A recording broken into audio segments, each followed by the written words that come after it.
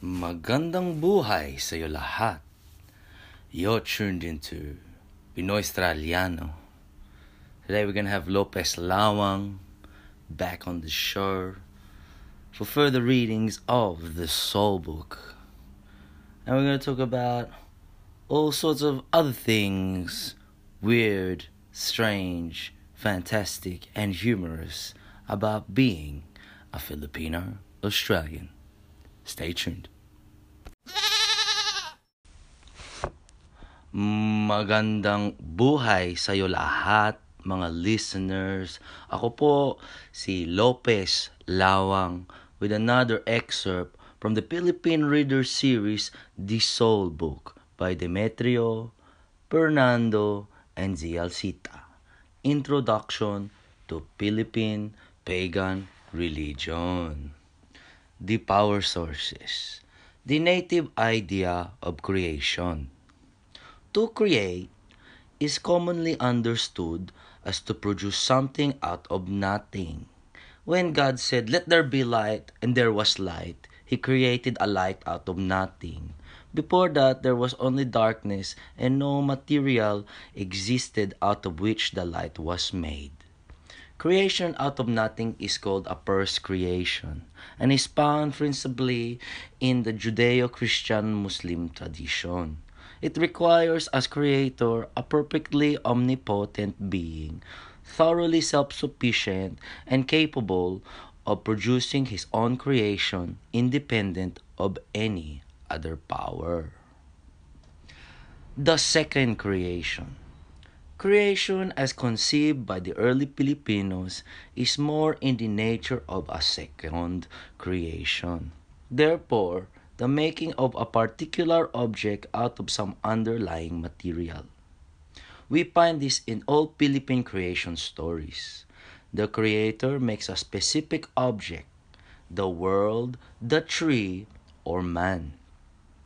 Before the creation, the world, the tree, or man were non-existent. A substratum is used to form them, such as wood, clay, or rock.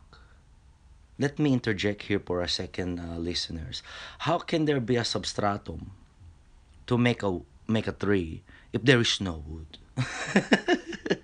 Hindi, joke lang. You have to listen. You have to just relax your logic when you're listening to mythology. Anyway, back to the program. In many traditions, these substances were always there from the very beginning. Creation simply formed them into specific objects. Thus, Melu, the Bagobo creator, used the leavings of his body skin, which he constantly scrubbed off. Nangangati na ako, guys. In order to fashion the earth. In the Bicol account, after their unsuccessful rebellion against their grandfather, Langit, the sky, the copper body of Bulan became the moon, and the golden body of Aldao became the sun. In other traditions, not of the Philippines, a ready world was simply lifted up with a fishhook from the bottom of the primordial ocean by the Creator.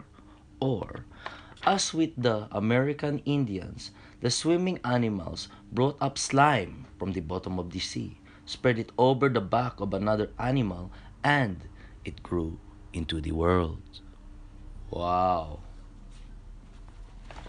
The bad brother. In many of our creation myths, the Creator has a brother who is envious, short of imagination, and who is responsible for the defects and imperfections of the resulting creation. Thus, in the Bagobo myth, after Melu had almost finished making the figures of the first people, his brother Funtao Tana came up from his dwelling place in the lowest tier of the underworld and demanded that the making of the noses be left to him. Melu, to avoid strife, agreed just before he left for his home in the sky. But Puntao Tana placed them upside down. As a result, when the rains came, The first people almost drowned because the water flowing from their heads entered into their wide open nostrils. Seeing their plight, Melu came down from his place in the sky and reset the noses.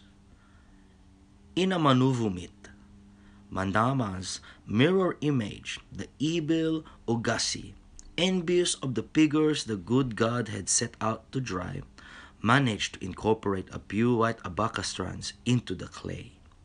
Hence, the creatures became immortal no longer. They were doomed to grow white hair, get old, and die. The Bukidnons of the central highlands of Mindanao have one of the richest troves of oral literature. In their myth of creation, Magbabaya's bad brother, Mangilala, interfered with his clay figures of humans by giving them thin skins and breathing into them. Luckily, Magbabaya covered the extremities of their fingers and toes with superior materials from the sky. These became their nails. But sometimes humans are tempted to do evil thanks to Mangilala's breath. When the motive of the bad brother may be saying, let me repeat this sentence. What the motive of the bad brother may be saying is that the good and the bad, the positive and the negative, life and death are intertwined in life. One is not possible without the other. The loneliness of the sky god. One reason the world was created was to assuage the loneliness of the Creator who lived all alone in the world. This is definitely a far cry from the Hebrew God who was complete in himself and created the world to share his life. Are cultural patterns reflected here? The chief mode of subsistence in the Philippines was agriculture, which requires a cooperative venture. Among the Hebrews, agriculture too was practiced. But more favored was shepherding, which encourages the individual to be by himself for long periods of time, while watching over his flock. Second creation, the presence of a rival creator, and the creator's loneliness all point to a creator who is less than omnipotent. Bukidnon, the creation of the universe. In the beginning, there was only a small circular space of intense brightness called a banting. It was surrounded by a rainbow, and only three beings existed. Two of them sat facing each other in the narrow confines of the banting. One was good, the other evil. One was the supreme planner, a good being that looked like man. His name was Diwata na Magbabaya, which means pure God who wills all things. The bad being also had a human body, but he had 10 heads continuously drooling sticky saliva. Kadiri. His name was Dadanhayan Hasugay, which means Lord from whom permission is asked. These two were held up by a third being suspended above them who had a hawk-like head, powerful wings, and a human body. The hawk-like being was continually flapping his wings in order to balance the banting because of the two beings in it who were constantly bickering. The beating of his wings produced the wind. Only the winged being could cool the heads, and thus he was their guardian. His name was Agtayabun, which means advisor or peacemaker. One day, Diwata Magbabaya, the planner being, who looked like man, thought of enlarging the banting. To steady it, he created the earth, and Banting was in the sky, so the poor winged being could rest. Diwata Magbabaya was a good planner. He knew, however, that he would have need of the soil on which the ten-headed being jealously sat.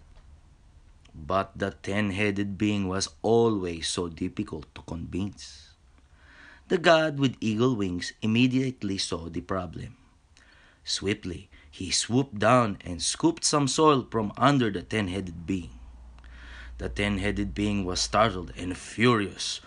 "Why do you get what is mine without my permission?" he asked. "Don't be angry," said Diwata Magbabaya. "I have a plan, and it is good for all of us. If you will let me use some of your soil, I will steady the Banting and enlarge it. Then there will be enough space to stretch our legs and walk around so that we do not quarrel all the time." And so the earth was created. The hawk-like being could at least rest his wings, but the soil with which the earth had been made soon became extremely dry. Again, Diwata Magbabaya looked longingly at the sticky saliva drooling out of the many-headed being's 10 heads. "If you will let me use some of your saliva, we can beautify the earth," the god planner suggested. The ten-headed being was only too flattered to become part of any beautification project, and so he consented. Ayos. Diwata Magbabaya took some of the saliva and mixed it with the soil.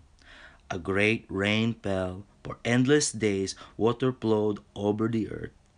When it receded, the being saw the various shapes. When it receded, the being saw the various shapes had been created. There were mountains, hills, valleys, plains, and canyons. Enough water still remained for streams and rivers, which flowed into a big hole called the ocean. Lush green grass, trees, and flowers sprang from the earth and enveloped it. The earth had indeed become beautiful. The three beings were delighted. They called the place Haldan Paraiso, which means Garden of Paradise. I believe Paraiso is a Spanish word. I am not sure about its mythology, but I digress. Let us continue. The Supreme Planner had a new idea. Since we can't always be here, wouldn't it be wise to have beings like us to watch over the earth? The winged being thought it was a great idea, and the ten-headed being grudgingly agreed to it. The three walked around the beautiful garden. They gathered some earth to serve as the flesh, and water to serve as the blood. They cut some pine rattan to serve as the veins and arteries, and the soft white wood of the andalugong tree to serve as the bones. The beings moistened the earth with water, trying to form the figures, but the soil kept crumbling. Again, Diwata Magbabaya looked towards the ten-headed being and the sticky saliva drooling from his many mouths. "Ah, can we have a little to mold these figures?" he asked. Afraid of being left out of the interesting operation of the ten-headed being, agreed to mix some of his saliva with the earth. Now, Diwata Magbabaya stood up, put his arms on his hips, and told the ten-headed being, "You can make the figures, but you must copy me exactly." The ten-headed being was not quite convinced, but he had no argument at hand, and so he resentfully did as he was told. Soon 7 figures, each with only one head and no drooling saliva, were finished by the ten-headed being. The 3 beings were pleased with the result. Diwata Magbabaya put the figures side by side. "Let them alone for a while," he told the 2 others. "I shall go to the sky to think further how to perfect them."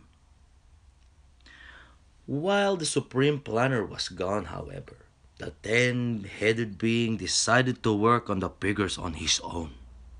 He had a few ideas himself.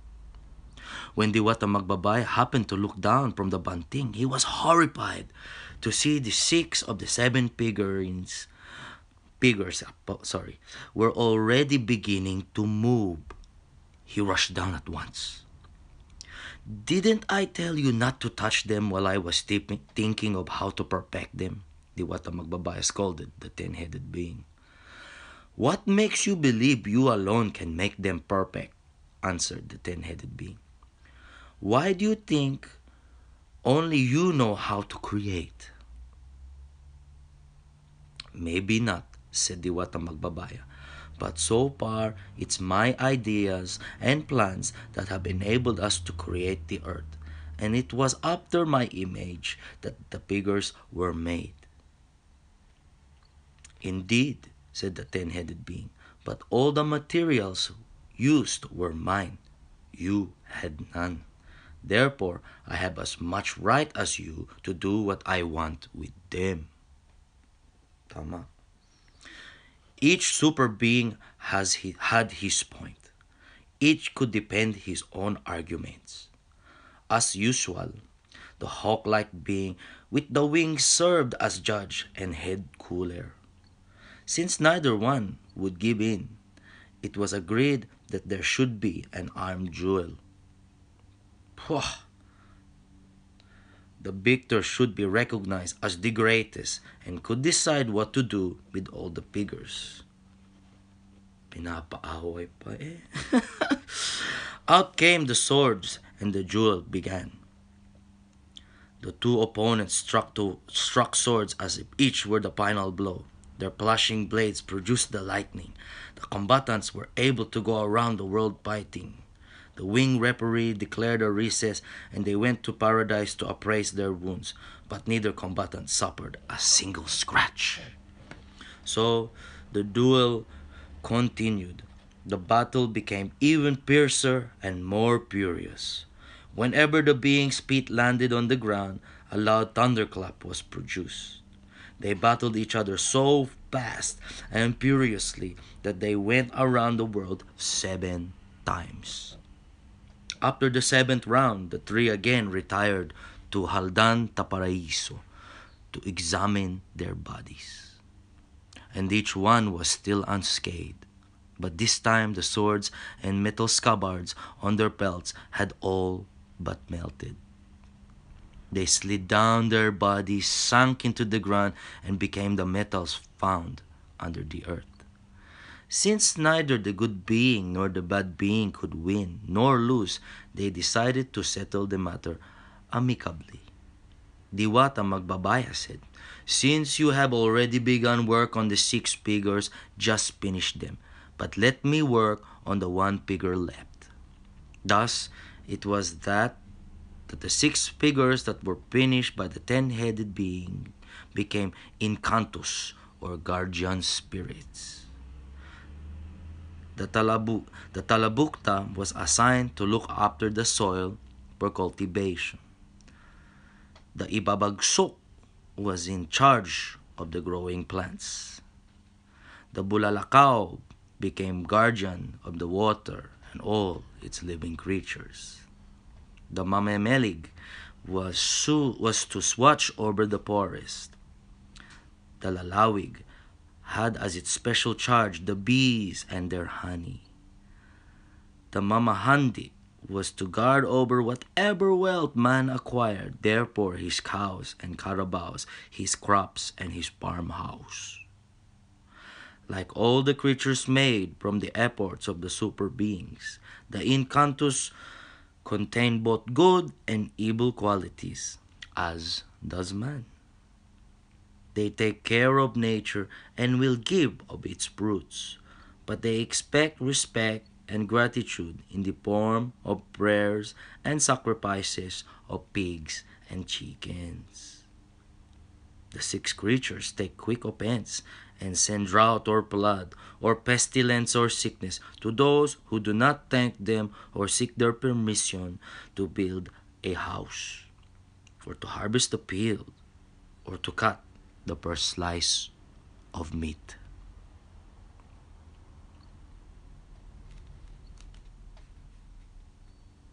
Diwata Magbabaya also finished his figure. As a distinguishing feature, he endowed it with intelligence. He had created the first human being. To the first man was entrusted the Haldan Taparaiso, the small bits of clay cut off from the seven Diwata as they were being carved were not wasted. They were not wasted. They became other living creatures. Those scooped from the armpits became birds, fowls, insects, and other flying creatures. The clay sliced from the backs of the figures became the food that had to be carried on one's back, such as deer, wild pigs, and the like. The bits cut out from between the fingers became the fishes and other water creatures that are caught with the fingers. Those cut from the crotch became the animals that one has to ride astride, such as horses, cows, and carabaos.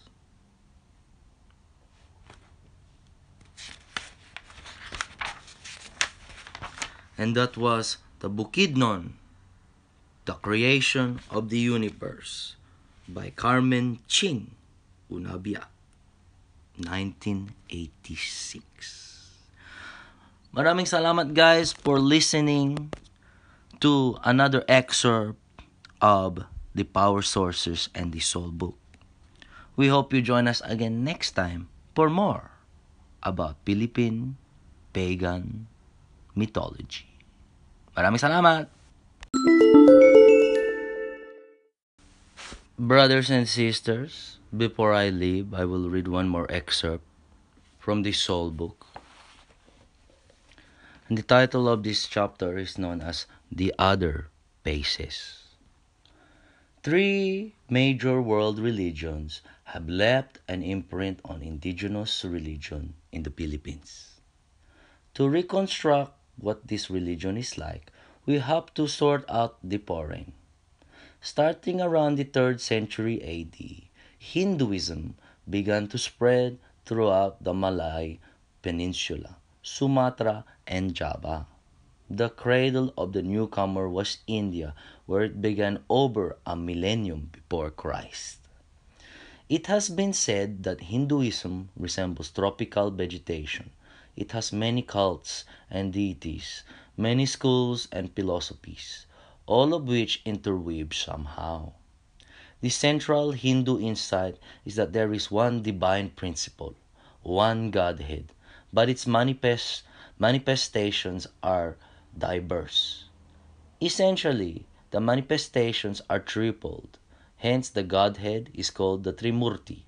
Brahma, the still center of the Godhead, is the source of creation. Vishnu is the beneficent energy that flows through all things. And Shiva is the eternal rhythm responsible for both destruction and regeneration. These manifestations complement each other. To show Brahma's ancient majesty, he is depicted with 4 bearded heads and arms. Vishnu, on the other hand, is an attractive, 4-armed, blue-skinned young man who holds a conch and a lotus, and rides the eagle Garuda. Shiva's principal emblem is his phallus, the most sacred object of worship. He dances worlds in and out of existence.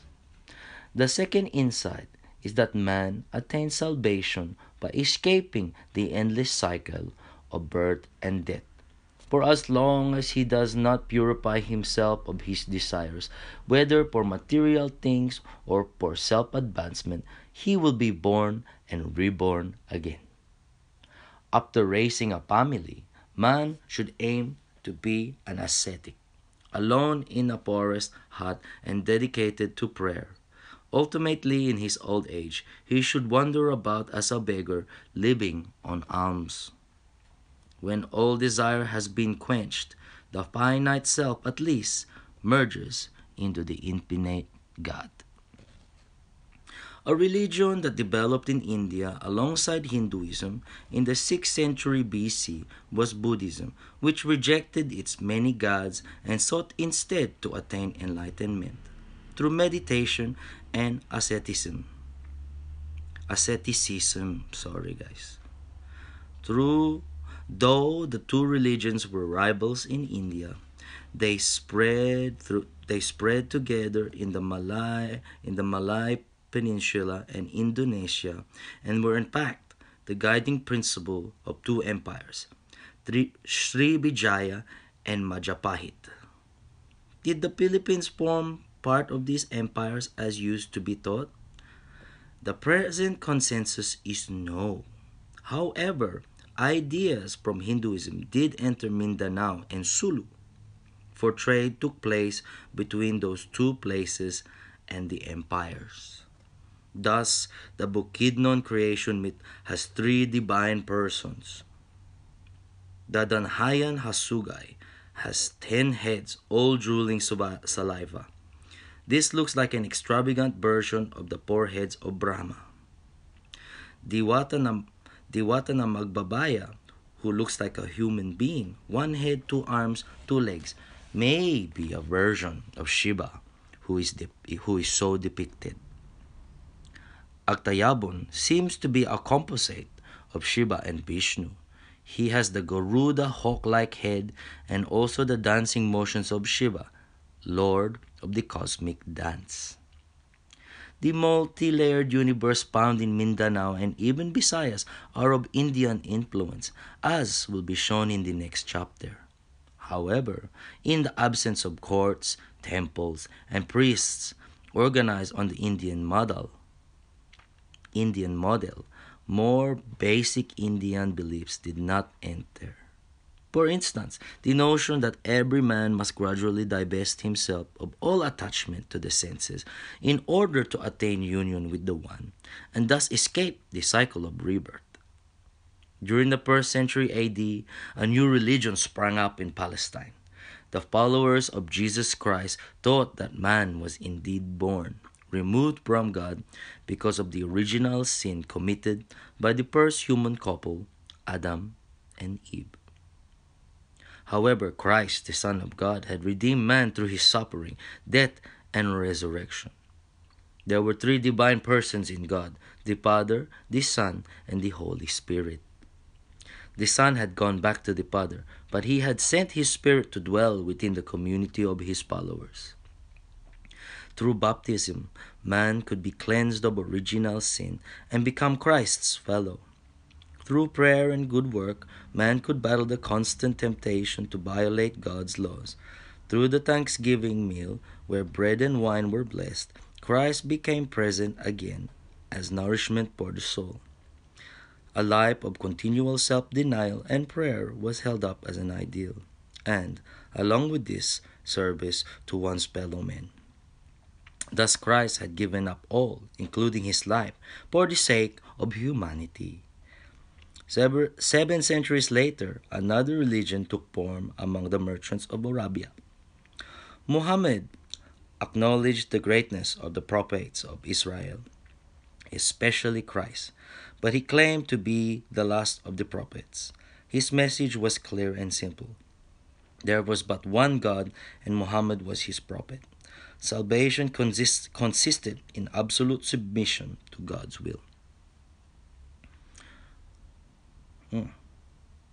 There seems to be a writing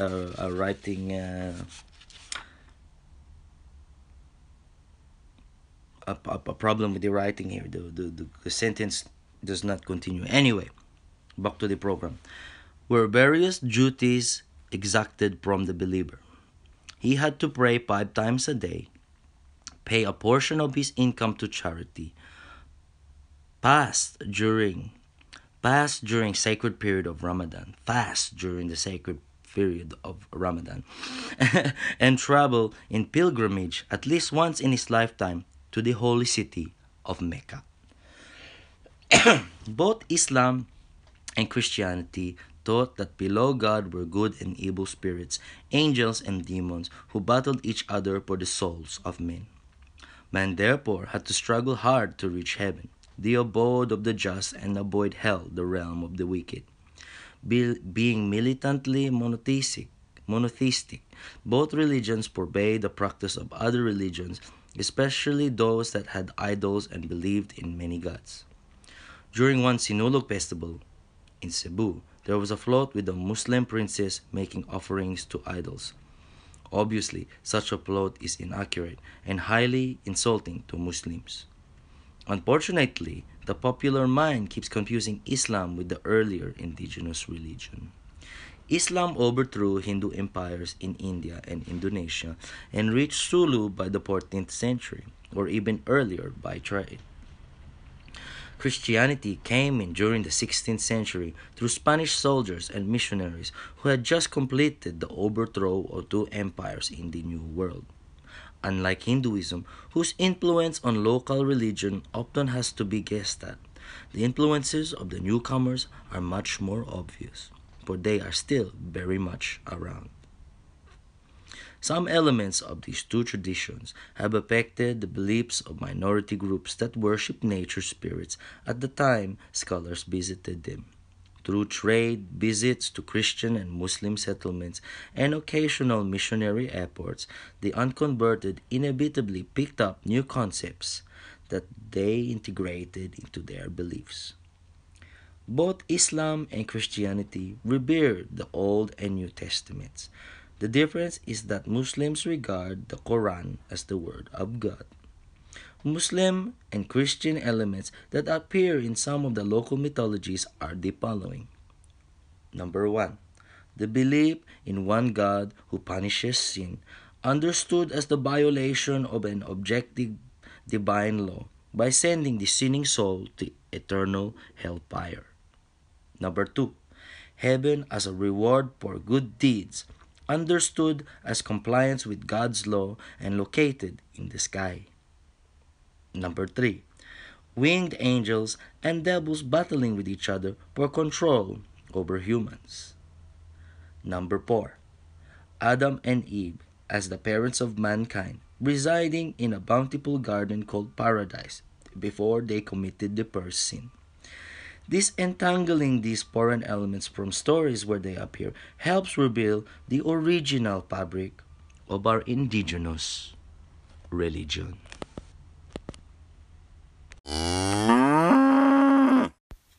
What's going on, guys? It's Anthony Lewis. I haven't been featured on the show for quite some time now because, Anthony Lamarok Lawang, my alter ego, has just been a bit of a podcast hog. And he wants to express his whole romantic view of Philippine mythology and Filipino culture and how you could deem it, how he deems it necessary, deem it necessary, not unnecessary. I think it's unnecessary, but he deems it necessary to be a way of improvement for life and culture for Filipino Australians trying to get back in contact with their roots, But anyway, so I wasn't too sure what I was going to do in my segment today, but any cunt knows out here in Australia that like Philos, that's for those of you who don't know what a Philo is. It's not that pastry you eat with the meat in it, like a meat pie or pastitsi or something. But a Philo is actually a it's how Aussies, how Filipinos in Australia refer to themselves, Philos. There's no feminine. I've never heard fillers. Like that's next level. I might even start introducing that when I start talking to my Filipino mates, fillers. But anyway, so we all, most people here in Australia recognise us as jovial, singing, dancing, basketball playing, weird, Chinese Mexican kind of guys. They're not sure if we're Islander or we're Asian, because some of us are chinky-eyed, but we're real dark skinned, so we're Blasians, And yeah, so I thought I'd use this moment to give you a bit of, give you some bars, so to speak. Yeah, like I got bars. I don't have the beat. I've been struggling to like create a beat for ages. Anything I come up with just sounds like shit.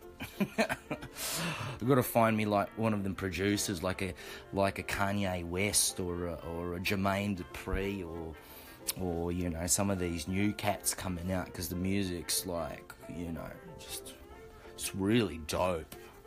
But yeah, man. I've just realised that there's like 3-minute segments here for me to put background music, so I'm gonna end it here. Stay tuned, and then I'll drop some bars.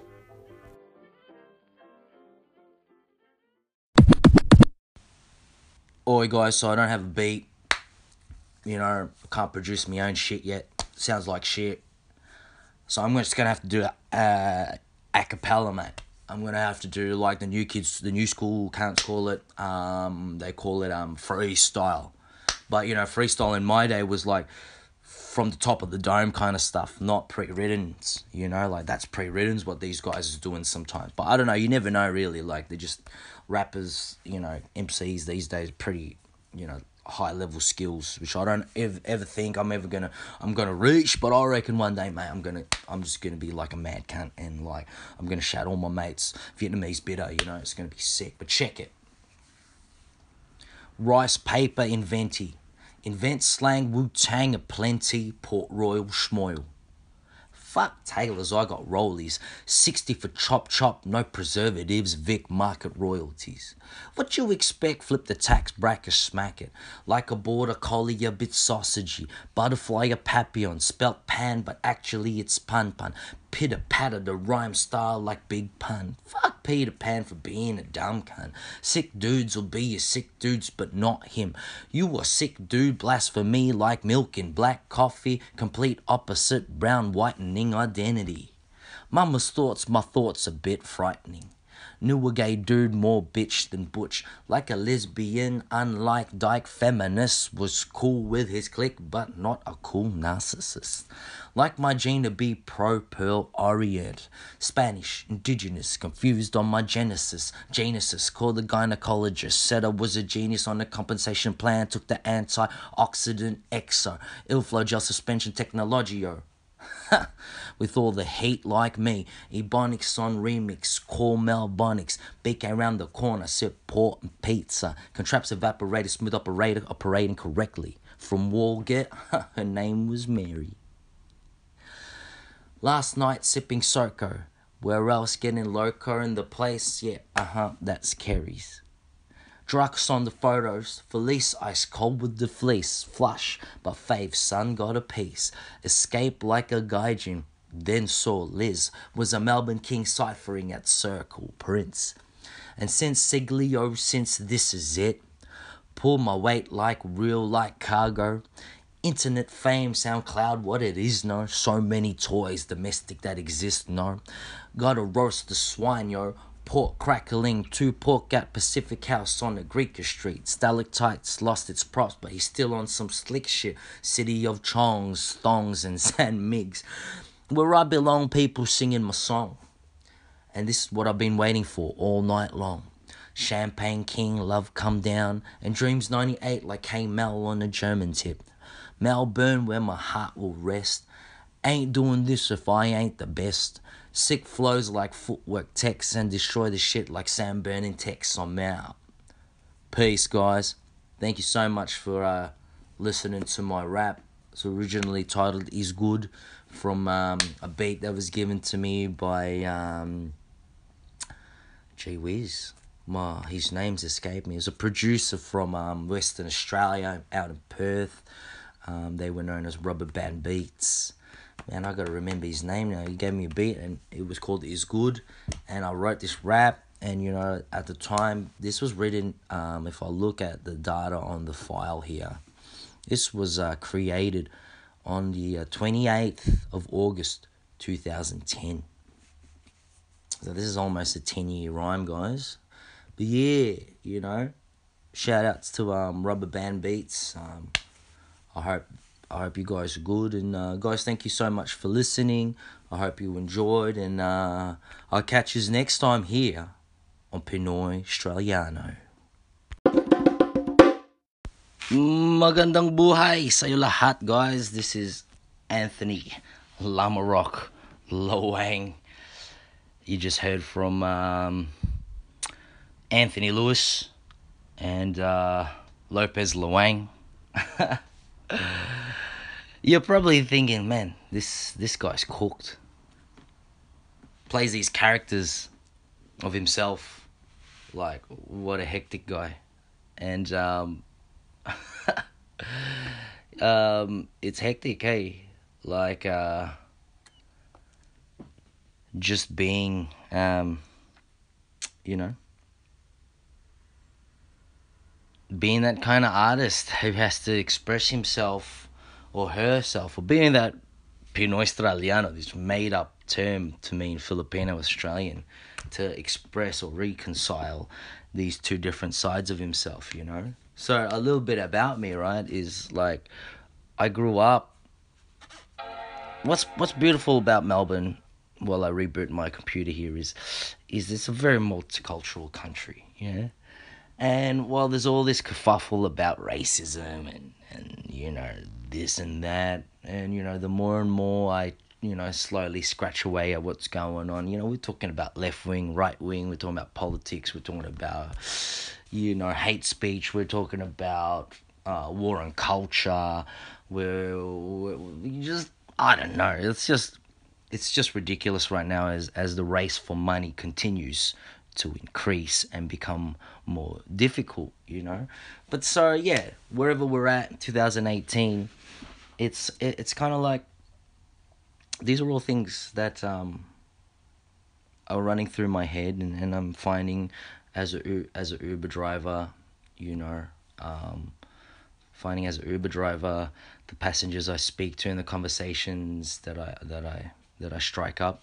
One passenger was cool enough to say that I was a great conversationalist, which I thought was pretty, you know, was pretty cool. But what can I say? You know, like, it seems like people are going through these things, and for myself, we're all going through similar things and feeling and believing similar things. But you know, maybe the thing that I'm doing right now is I am actually legitimately just trying to deal with these issues by doing creative things like these podcasts. And as a result, you know, I'm learning how to identify the various parts of myself.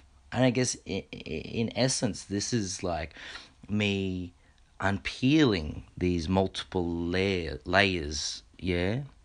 Funny I said layers, because a lair is like, you know, the dragon's lair, you know, it's like a den, it's like a cave, you know, like we're trying to get into the lair inside of oneself, you know, and really get down to the nitty gritty, or get into the nitty gritty to peel off those layers of an onion, so to speak. Shit makes you cry, man, so be careful. Put two matchsticks in your mouth, or wear goggles, or and a face mask. Or just be a tough cunt and deal with it. How many people don't like being uncomfortable? I think the majority of the world. But if you can go through that without punishing yourself so much like I do, you might have a better time. But at least I can laugh about it, guys. And yeah, you know, so as I do, I always go on a tangent and never really have anything specific to talk about. But yeah, guys, you know, like that's Pinoy Australiano. Thank you for joining me on my journey of uncovering things and, you know, listening to the crap that I come up with. And yeah, I guess we'll wait till the next segment. In fact, you know what? We'll just keep this in silence because you're listening. It's probably better that there's no background music. It could be a bit distracting. I'll go for a bit more. But I want to dedicate this particular episode um, to someone who's passed away recently, and I want to dedicate this to his family. I want to dedicate this to the Fabai clan, um, for the passing of the dearly beloved um, Arsenio DJ Kuya Yorka Fabai. For those of you who don't know who he is, I implore you to Google his name, DJ Kuya with a K, Kuya. And I don't know too much about his background, yeah. I don't know too much about his history, but I have worked with the man before. We've performed on stage together, or I performed as part of his brother, DJ Dexter.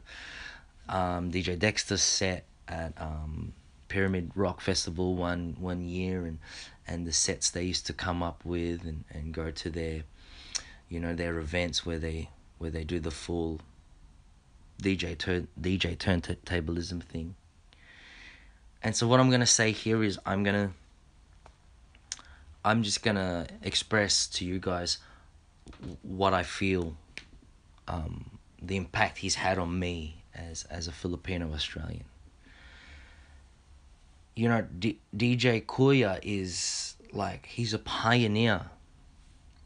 He was not only the pioneer of the Filipino Australian community in Melbourne in his own sort of way. And I'm going to touch on this. We might as well explore that idea for a second. Like, what does it mean to be a pioneer, and what does it mean to be a Filipino Australian pioneer in your community? Well, let me tell you this. If you would speak to a group of Filipinos of that generation, I think DJ Kuya was born in 1974 or 1978. I'm not sure. Let me quickly grab his information. Yeah, DJ Kuya was born in 1974. That's 9 years before that was 9 years before I was born. Yeah. And DJ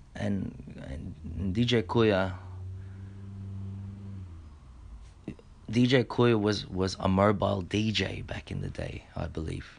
If not, he was just a DJ at parties. Yeah, him and his brother. And these guys held it down for that R&B, that hip hop, rap, and all the oldies, like the old disco and the old Filipino anthems of rock and roll and whatnot, for our community when there would be community parties. So one thing that's missing, I think, that I remember as a kid growing up in the 80s, is going to these Filipino parties, like predominantly Filipino, yeah?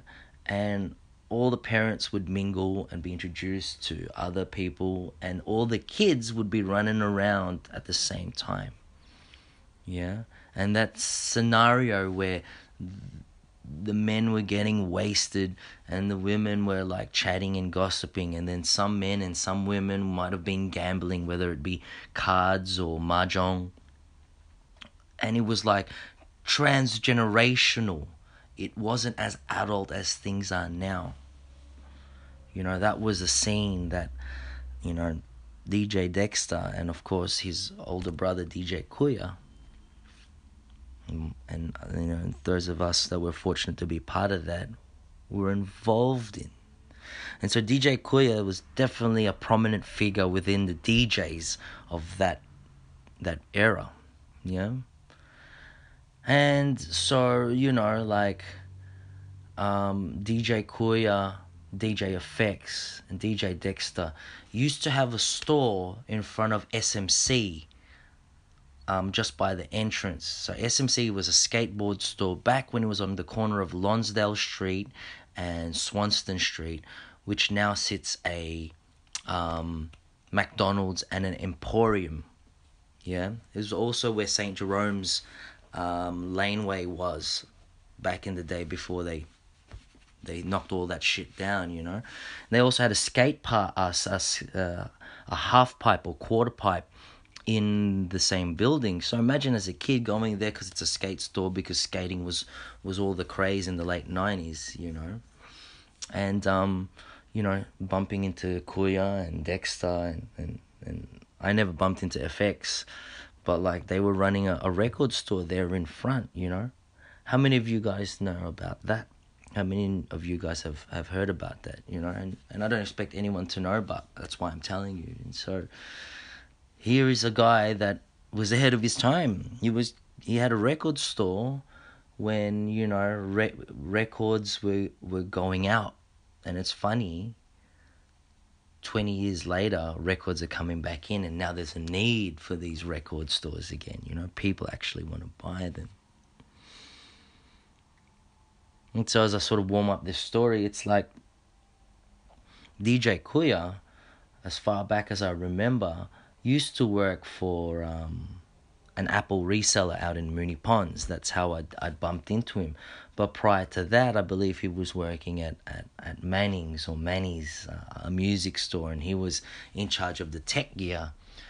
And then I think he eventually became part of the operatives, and shout outs to the operatives who recognized his skill and the value of him as an artist for Melbourne. Yeah, like I think his name's Jerry Poon. Excuse me for being ignorant, but you know, shout outs to Jerry Poon for being a strong businessman and a man who can also protect, I guess, Australia's street or Melbourne street / hip hop / whatever else you call cool culture with a good mindset for business, you know. So shout outs to him. I didn't get to it wasn't my thing to introduce myself to him in DJ Kuya's funeral, but I guess the moment will come up again. And you know, so DJ Kuya touched a lot of lives. He helped a lot of people, you know, directly or indirectly. Most directly, I believe he was the guy who taught his younger brother how to DJ. And I remember they had like a 20-year anniversary event at the Hi-Fi bar. And it was one of those moments where, man, it was great to see so many Filipinos in one building. And back in those days, you know, I think we're talking about like 2009 or 2010. When you're in your mid to late 20s, you know, everything you do, because you're stuck in your career, is so, it's so like adult. Everything is so adult, you know, like it's almost like there's no time to think about kids. There's no time to think about, you know, that innocence of being young, and you're doing all this adult shit. You're on the hustle, you're on the grind, and you don't have time to mess around that way, you know, or to savor moments like that, you know. And so regardless, the Hi-Fi bar was filled with so many Filipinos, fans of these two brothers, you know, mixing with a non-Filipino crowd, and everything was just like, wow, that's an incredible view of communal unity. Call it multicultural, call it whatever you want to call it, but for me, it was its own thing, you know. And I guess where things have transpired now, it's like I feel like I want to step out from that kind of scene and let the new younger adults do that, because I'm not interested in how adult things are in this point in time, you know. Now it's really about flaunting status and flaunting, you know, like material goods and being the first to do this and to do that and being in competition with each other. And there's no true unity. In fact, maybe when these people unite together, and look, this is only the negative view on it. I'm sure there's always a positive to it. But what I'm seeing is there are these people that are getting together that are actually not really together. They're just there to in some weird way compete against each other and keep each other validated, you know. And I think that's sad. And I think, for older people or people who've been run through the mill, so to speak, put through the grinder, like broken down into pieces, these guys, as they recover, they take a step back and they just work with their own. And it was quite sad yesterday, like to it was both sad and beautiful at the same time, but to hear the eulogy of DJ Kuya, which was predominantly read by his nephews. Like to be a proud person, right? To be a proud person of your heritage, that you're constantly rediscovering, and to be a proud person of your skill set, your art culture, the subculture, the scene, the community you come from, When things get too adult, things like politics creep in, ego, how you've been mistreated, this and that, expectations, your utopian view of whatever the fuck you're doing, and you tend to forget about the new generation. In fact, the most typical thing in hip hop is like you disown, you disregard, you straightforward straight up diss the new generation and criticize them, But here we have 3 or 4 young boys, obviously distraught and shocked that their uncles passed away. But when they were doing his eulogy, like the things that they mentioned just, brought a smile to people's faces, and there was a few chuckles and people were laughing, and I guess you could say tears of joy and sorrow were happening at the same time. This man really touched a lot of people's lives, as was evident by the attendance.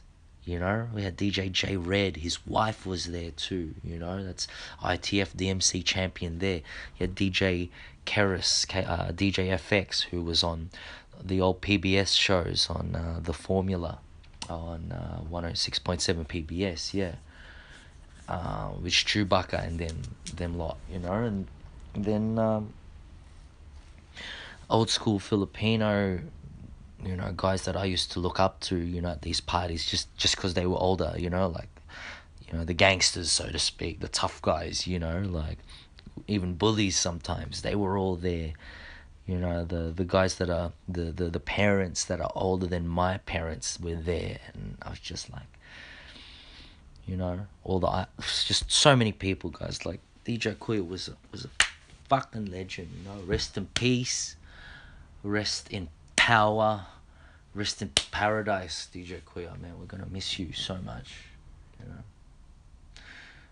And I guess I'm gonna keep on going. This is 20 minutes. It's almost longer than the whole podcast, but this is sort of my way of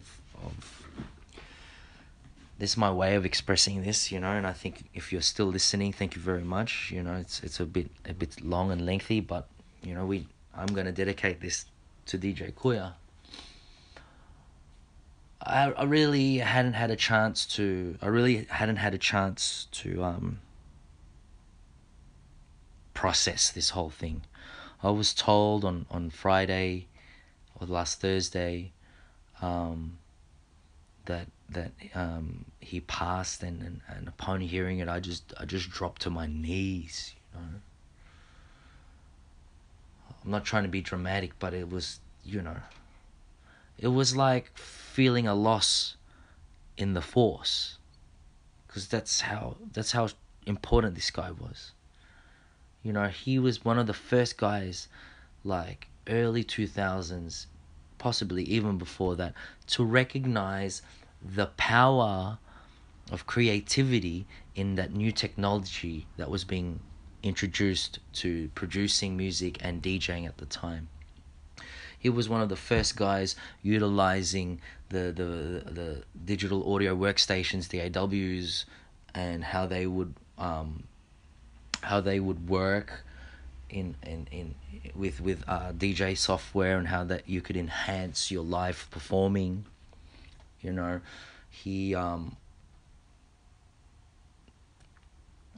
he was onto MIDI keys, on using MIDI keys as ways to like improve your DJing as well. Like, I wish I knew more about him, but I knew that like he was always advocating that stuff, and if it wasn't for the stuff that he was advocating, we wouldn't have what we have now. And he had the foresight to see that. But what saddens me, is like why no one perhaps really recognized him, and why he wasn't as famous perhaps, or as well off as he should have been, as a DJ, and that's not a criticism to anyone else or to him, it was just the story that panned out, and DJ Kuya, I know, had very strong beliefs and very strong opinions, but he had his own demons to deal with, obviously, because unbeknownst to us, he was actually very unwell. And I remember the time where he was going through treatment for cancer, I believe. I think it was he was going through, he had cancer, I think it was, and he had to take chemo for a period of time, and he recovered from that. And then when we see him, he was like renewed, he'd lost so much weight, his hair had grown out, and he was just moving on with the next shit, and then just came as a shock because no one even knew that he was sick, and he passed away at hospital last week, and truly a legend has left us.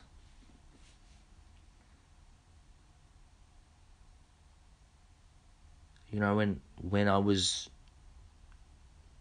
I woke up that morning, and that sort of sullen vibe that you feel when you're getting ready to go to a funeral,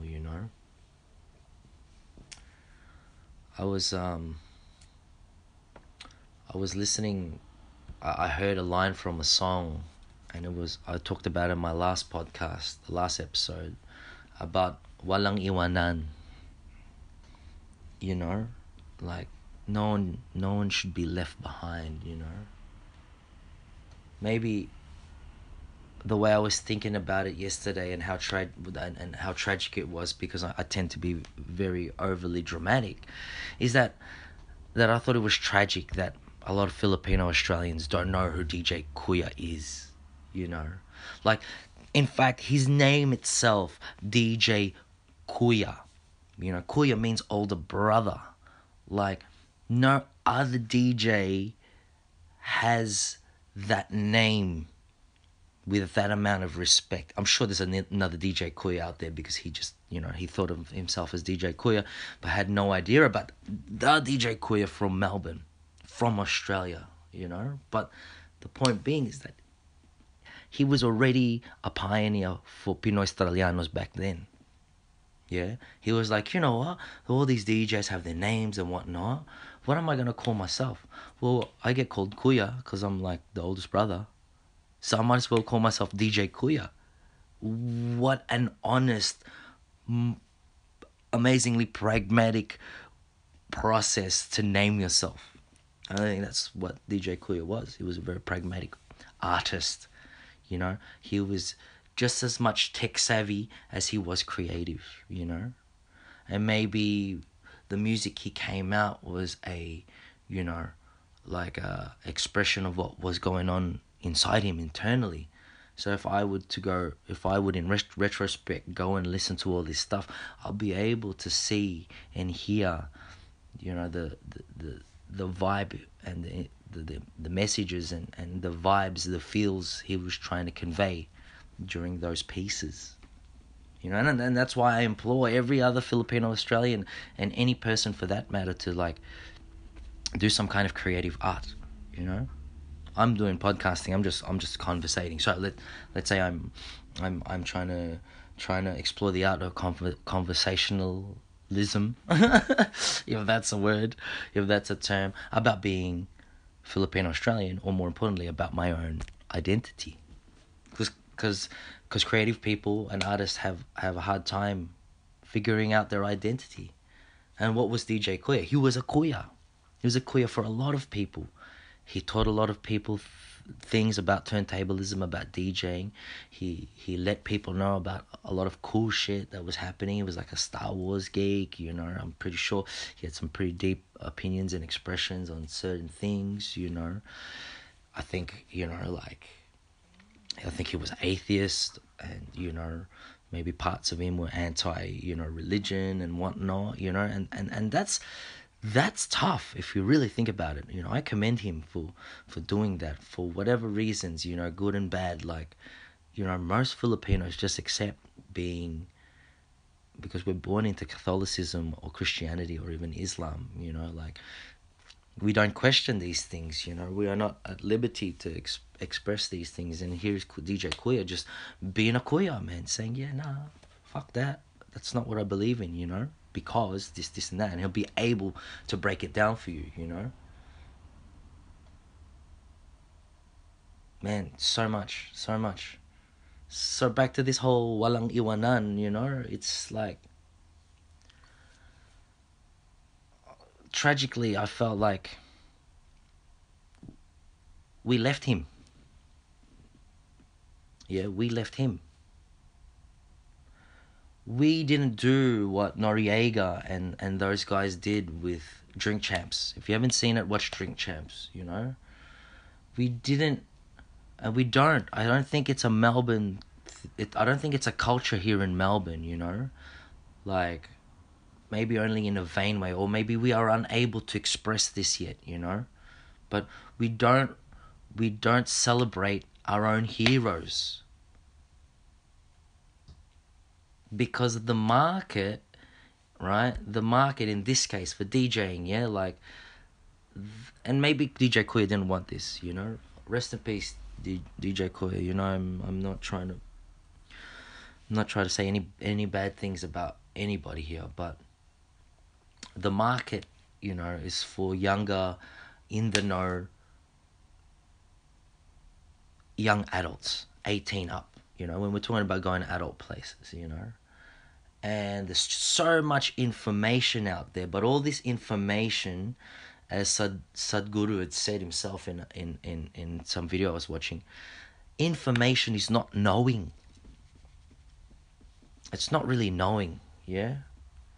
They're just like, he said that they're like survival, they're like survival mechanics, just to sort of know these black and white figures and details and facts, you know?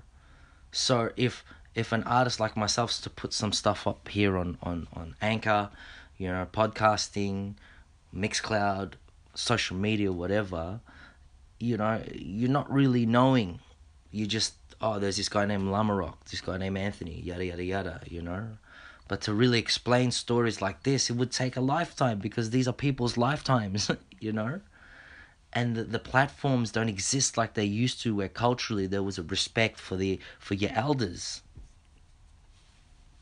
You know, now it's like people spit the dummy, you know? Like, people think, they expect that they should get all of these things just because that's how it is, you know, born with a silver spoon in their mouths, you know? But we should be celebrating DJ Kuya. There should have been a place where we could see DJ Kuya, like, every month at least. And maybe there was, and I wasn't informed, you know? I didn't, more importantly, I should say, I didn't inform myself. Yeah? And so that's my fault, you know? I didn't reach out to DJ Kuya because I took his presence for granted, you know? But I think, you know, like, it's a stark reality for those people in their 30s onwards. You're going to be going to more and more funerals as your closest friends and, you know, old troops just, you know, start croaking it, you know? And you know, like, DJ Voltron was there, and he was saying, fuck, because he's part of ISO, Immortal Shining Ones. That was the first family, not a crew, so to speak. Like it was the first family of hip hop heads that I've become part of. And he was saying, "Man, it's really good to see you guys." Saying, talking to the rest of ISO that were present there, DJ Fairuz, DJ Jumps, DJ Jazz Rock. So here I am, like, an aspiring DJ here with like OG, if not triple OG DJs of Melbourne's scene. And they were saying, Kuya Voltron was saying, "Hey, like, it's great to see you, but we really should stop seeing each other this way." Man, and it's the truth. And really, despite having families, right? Despite having a busy career and being busy and why can't we be as creative as our parents, right? And maybe their parents, if those generations exist here in Melbourne. Why can't we be like them and be back at Errington Reserve Hall in St. Albans, where you've got a DJ Kuya playing and a DJ Dexter playing, and you've got all your kids running around. You got the teenagers, you got the adults, everyone's there that wants to be there, and we are having our own real party, unadulterated, safe. Everyone's keeping an eye on each other. It's like a full cultural thing, and it's a lot less adult and full of crap that I don't know, I'm just not identifying with right now. Not putting down other people who do that, on a weekly basis in the city, or wherever. It's like, nah, let's keep that spirit alive of how DJ Kuya and DJ Dexter and all those dudes came into prominence.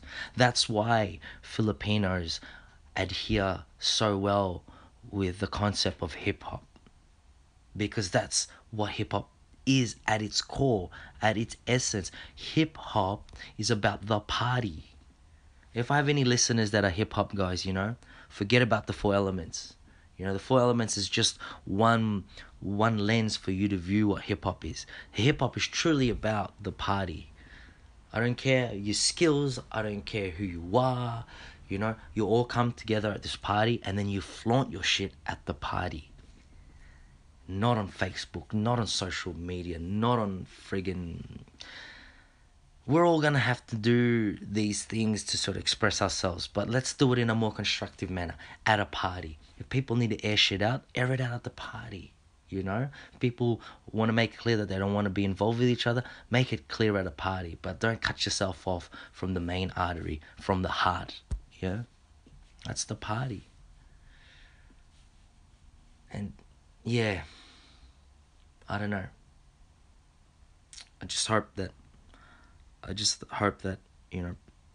this is going to be another one of those massive wake-up calls, and that in the vein and in the spirit of DJ Kuya, we can improve our lives now, especially for Filipino Australians. That we can start to take ownership of what we do and the tools we use and our chosen career paths in our community, like he did. And I think we need to celebrate him, and I think we need to recognize him a lot more.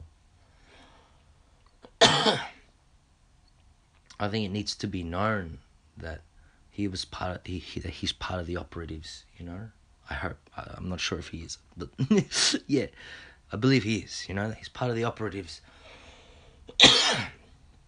And that his legacy needs to continue. DJ Kuya, thank you so much for everything you've done for us. Thank you so much for being such an important person in not only the Melbourne hip hop and the Australian hip hop community, but also in the Filipino community that are aware of you. Thank you so much, DJ Kuya, for opening our minds to the idea of using technology in the right way and being that filter to show us how it can be fused, merged, or mixed with traditional art forms. Thank you for being a funny guy. Thank you for being an angry guy. Thank you Thank you, DJ Kuya, for being you. Thank you, Kuya Arsenio Liorca Fabay, for being for being the chief rocker. You're the chief rocker, DJ Kuya. You are the chief rocker. You are the number one chief rocker. And I'm gonna miss you. We're all gonna miss you. DJ Kuya, rest in peace. DJ Kuya, rest in power. DJ Kuya, rest in paradise.